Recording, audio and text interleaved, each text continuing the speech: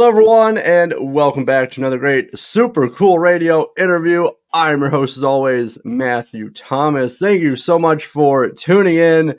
I have an awesome guest joining me at this time. He's a musician, actor, and music producer. Recently, he released a brand new single entitled The Wolf through Pavement Entertainment. Please welcome Wes Cage. Thank you. Thank you for having me. It's an honor to be here. Of course. Awesome to have you on the podcast. I know we got a lot to discuss, obviously, with the new single, The Wolf, the music video for it. You've been very busy for the last couple months. Yes, indeed. And this song was written a while back, and it finally, we finally have released this on October 27th, and I'm liking the results so far. Oh, no, for sure. I really like the single, but also I know, and we're going to be talking about a lot of The Wolf, throughout this interview, but also the music video for it. I was watching it before this interview, and I just really like the location you picked for it, and just a story being told. Thank you so much. Yeah, the location is in downtown LA, a restaurant called Le Grand, which is just phenomenal. I mean, and they have a great ambiance, and you can also get quite a tremendous amount of kind of upscale fancy food for a reasonable price there. So it's a pretty cool place. Oh no, it definitely looks like it. And how was picking that restaurant? Like how did you guys make the connection, pick it out and film the video there?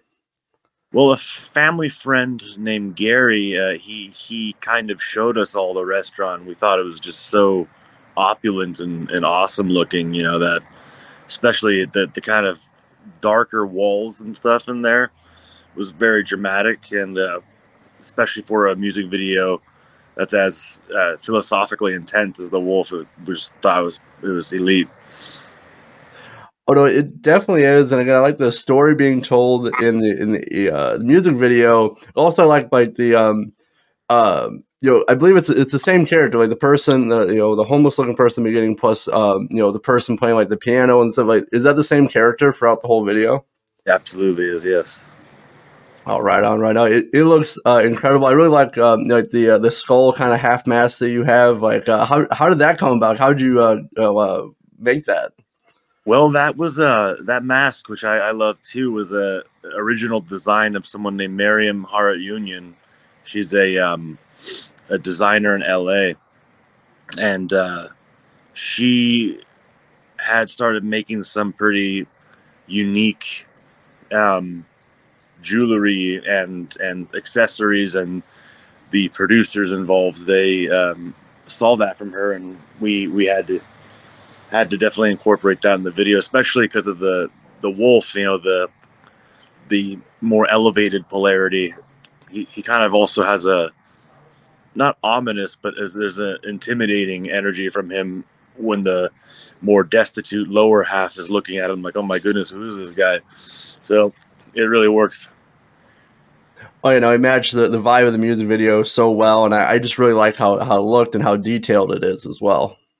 Thank you so much. So we talked a lot about the music video, but I do want to talk about also the writing process for The Wolf. So when did you start writing The Wolf? When did this start creating? When did you start creating the Wolf? Well, Blasco and I, my manager, who is a man of just tremendous brilliance and legacy, he in 2021 he had me go on a kind of a series of writing sessions, and it was difficult because every single musician I worked with was brilliant, and every song that we made was also very catchy, and also pretty exquisite. But the thing is that the one I did with Keith Wallen of Breaking Benjamin, and then also I think a lot of it too was the concept, about the wolf, and it just, something about it. Blasco felt that was the most opportune to go with first. So Keith and I did work remotely, and yeah, that it was amazing how we made that via digital means. It's amazing what you can do now. But after he had done that with me, I went in and did a vocal on it, and then we was off to the races. Oh, that sounds really cool. Now, have you met Keith before this, or just guys just started writing together? I never met him before this. This was the first time meeting. We went straight into a writing session in 5 minutes. Oh, wow. Wow. So how was like that chemistry of like, just meeting somebody then going right into a writing session? Well, I could tell he was just by kind of like, I could intuitively tell based off his demeanor and the way he spoke and played music that he was just an extraordinarily evolved musician. Not an egoic guy too, so it would be very easy to write with him. And I feel like we both captured the same. We were both aware of the same concept, and yeah. That's just so cool. Like, that just to meet somebody, then just going right into a writing session and have it work so well that the final product is The Wolf, a killer song.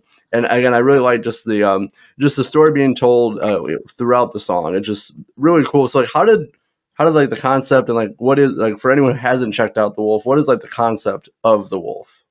Thank you so much. The concept of The Wolf is about the dichotomy of the lower and higher self, which I really believe in. And it's something that, someone doesn't have to be spiritual to believe. They could be an atheist or an agnostic and believe it, because there's part of us that's really elevated and that's capable of doing pretty much everything we want to do. And there's also a part of us that I don't like to look at as a darkness, because darkness isn't necessarily a bad thing, because I don't mean it as in like evil and stuff, but there's a part of us that's very low, and there's kind of a sick critic and narrator that could tell people that the world's better off without them, and that they can't accomplish what they want to do, and that they're a loser, all these things like that.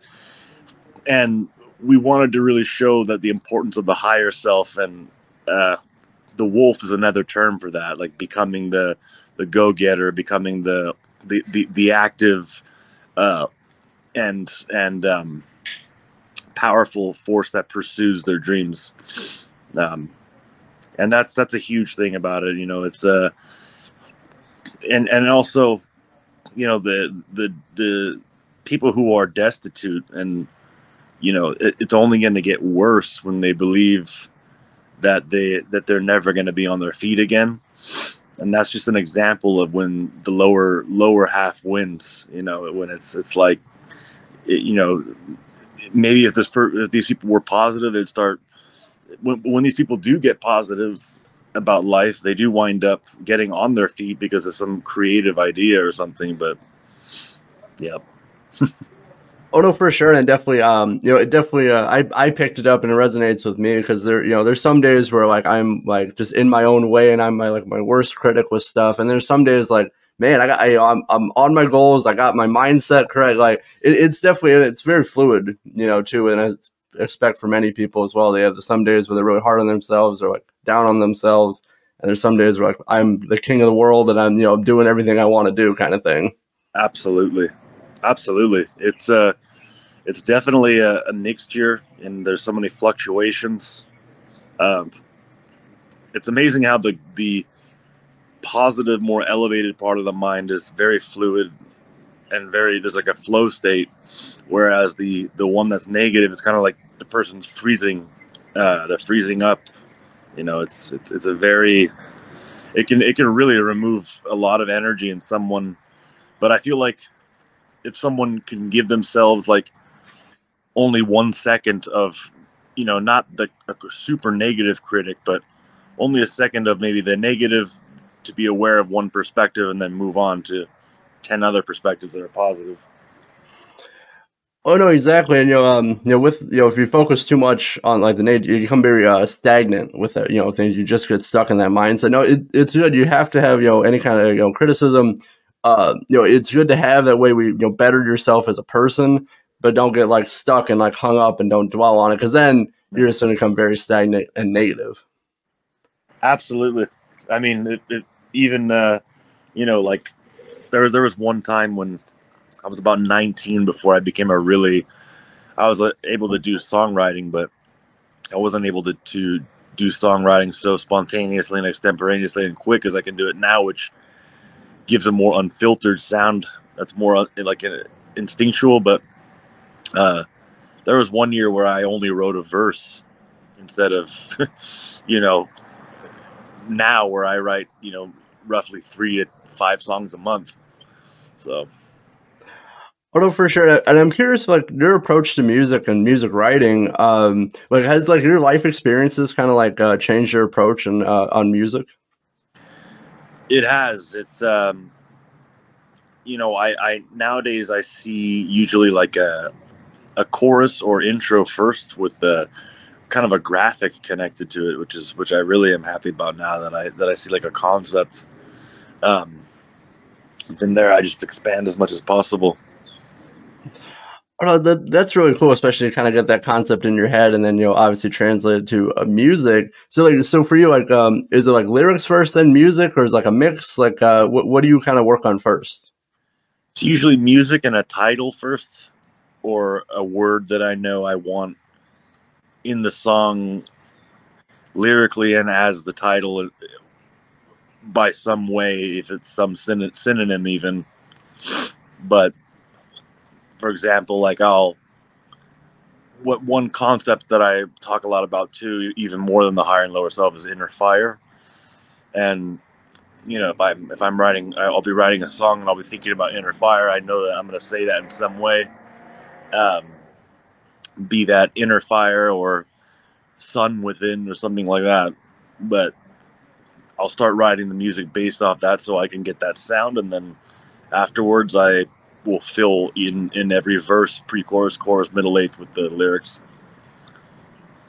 Oh, no, it's really cool. Like just just to being able to develop like that, and just fill in where you need. So like for you, like how not like how quickly, but like how when you're like writing music, like how do you know like when it's done and you're like I want to record this kind of thing? Well, I usually know when it's done when I have the choruses and verses down.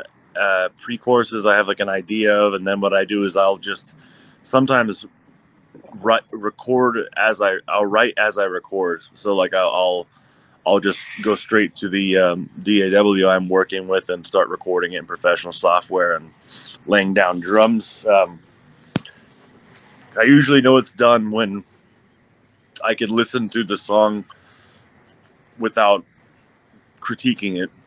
When I'm like, oh, okay, that transition's perfect. There's undeniable, just cohesion and songwriting in it. Oh no, for sure, for sure. And but also you gotta make sure like you're happy with it before obviously you release it. Because you have to be the way I look at it, like you have to be happy with something before you release it. Because if you're not happy with it, then other people it changes your kind of perspective on things. Absolutely, it does. And my manager, being an incredible musician himself, he puts his own spin on things sometimes and says, let's do it this way, or we can make the song swing a little bit instead of sounding so on the dot or something like that, and it winds up being extraordinary from his input too. Oh no, definitely for sure. I do got just one more topic I did want to cover about music, and I got a few other things I did want to cover with you. But like for you, for the Wolf, what was like the biggest like edit or change that was made from like the concept of the song like to the finished product? I think the biggest the biggest change was something that was destined to happen, because I my being the voice of my project, but it was intimidating too because Keith Wallen's voice is astonishing, but his voice was on the song first, so that I could go into the studio and sing it myself. But to keep up with someone of that level, that was a lot. Um, uh, people know me more for my baritone vocals and alto and stuff like that, but I was able to do it, and I like that register for myself. Oh no, for sure. It came out amazing, and it's very interesting. So Keith, had the vocals first for it, and Keith, Breaking Benjamin, amazing band, and to kind of to be obviously not only to work with him but also to sing, but have his voice originally, probably a little bit of a challenge for it as well. Absolutely. I mean, all we had, he had this full studio. I have a full studio now set up, but at that time I just had my grand piano. And we would just go back and forth until we had this thing written, true entity. Oh no, for sure. And again, The Wolf currently out, available right now. The music video is on YouTube. I will leave some links for The Wolf in the description. Make sure to check it out because I'm a huge fan. And Wes, so obviously The Wolf, brand new single. When we're gonna expect more music from Wes Cage. Absolutely. I have about 6 songs that I would like to transfer into the Wes Cage album, and just more songs that and to write more as well. So I really feel like I could get something together that would be current and have a lot of diversity as well. All right, on. Well, I'm definitely looking forward to more new music. If it's anything like The Wolf, I'm super excited to hear more new music from you. Thank you so much. So I do just got a few more things I did want to cover real quick, and then we'll be closing out this interview. But so obviously I read that you were also an actor. So for you, I saw some of the roles you played in some of the movies. What's been some of your favorite roles as an actor? Oh, one of the best roles I've ever played was a character named Adrian Rybakov from a movie called Assault on VA-33, and that was with Michael Jai White and Sean Patrick Flannery. I played a Russian terrorist that had a syndicate of fellow terrorists that were all about getting money in their mission, but all I wanted was the safety of my brother, and it kind of made him a different breed of villain because he technically he didn't want the money. So it was almost like he wasn't, he would do things in a inappropriate way, but he was a good man somewhere that got taken over by PTSD, and the lead has PTSD and is in a VA hospital. So people say it's like Die Hard in the hospital, pretty much. And it's a pretty intense film. That's one of my favorite characters I've ever played. And then I did a movie called D-Day. I think it's a good reference. I mean, maybe some kids studying the Battle of Normandy or something like that about World War II, if they find that and watch it, it would be educational for these people in the future. But I played a guy named Lieutenant Colonel Rudder who really existed, and I was playing someone who's much more strategic and organized than myself, and way more mature than I am. And I really had to do a lot of meditation and sell it to where, and it works. It worked. I was calling people older than me son, and they were like, looking at me like I was their dad in a way. So it was intense, but transformative. Oh no, yeah, for sure, definitely. And so for roles like that, there is a different character than yourself, but also more intense as well. Like how do you prepare for roles like that? For that, I really rely on my spirituality meditations to help me, and kind of my awareness of the character and the story to really help me do things naturally, almost like an instinct. But then I also do a tremendous amount of research, especially with, sometimes like what I'll do is like for intensity, like you asked about, like for the character Adrian, there's no scene that shows this, but I just wanted to pretend like I have my own false memory, a real memory for the character, but I made up the memory that my character, had like an issue in Chechnya when he was a Russian soldier that caused some severe trauma, and I kind of tried to imagine that and see how that would translate on the camera if someone could see that I had some tension in me because of that, almost like he was ruminating. That is really cool, and very dedicated to the acting role and the character itself, to create something like that, and then to kind of evolve, not evolve, but kind of move forward, with the character with that false memory. I like that. That's cool. Thank you, man. Yeah, it's something I tried using a bit. One time I did a movie called 211 with my dad. It's a what do you call it? A crime heist movie about guys that break into a bank. For that, I wanted to show that that character, those guys really had severe PTSD. I've done a lot of movies about that topic, but I would kind of like think about things that were off topic, so that my eyes looked like they were like disconnected from the scene, so that I looked like I was even more of a mentally disturbed individual. So I like those small details that like actors add to their character, because it just makes it more real for the person watching. I like those small details. Thank you, man. Definitely, those small details and subtleties definitely goes a long way. Oh yeah, for sure. So I'm curious for you, like, what has been like the most challenging role that you've taken as an actor? Well, Lieutenant Colonel Rudder of D-Day, the writer of the film, Jeff Meads, before he met me, thought to himself, I feel very bad for whichever actor is going to play this guy because of the amount of dialogue. I mean, we're talking like, okay, A team, B team, flank left, flank right, and then sergeant this, staff sergeant that,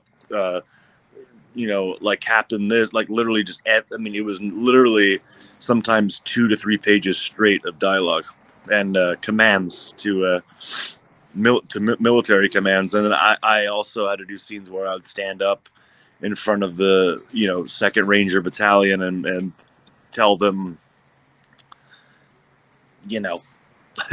tell them the plan and what we're going to do. And it was literally nonstop. So dialogue wise, that would be the hardest. But recently I've, let's think more recently. I speak pretty good Russian, but not enough to where I'm like, I can say I'm fluent still or anything like that. But I did do a movie with my friend James Kolembresik, with Jean-Claude Van Damme earlier this year, and I did have to improv in Russian, which was a little like, oh my god, can I do that? And I was able to do it. Nice. Yeah. Being put on the spotlight that to, improv, especially in a language, not your native language, that's definitely on the spot, very challenging.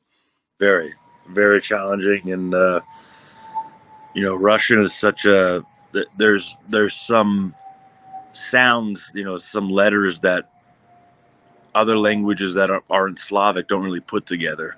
And it's like, especially letters that aren't vowels, so many of those being together, it's definitely exhausting sometimes. Well, I bet for sure. So I'm curious, do you have any more acting roles coming up in the next few years? Yes, I've also written 2 scripts with my fiance, Melinda, who's the most profound being I've ever met, and the woman I've always been looking for. We wrote those 2 scripts, and then we also have some other things in the works I'm trying to get made. All right. Well, I definitely look forward, obviously with the music side, but also more acting roles as well for us. So I definitely look forward. So as I'm closing out this interview, what are the plans for 2024 for Wes Cage?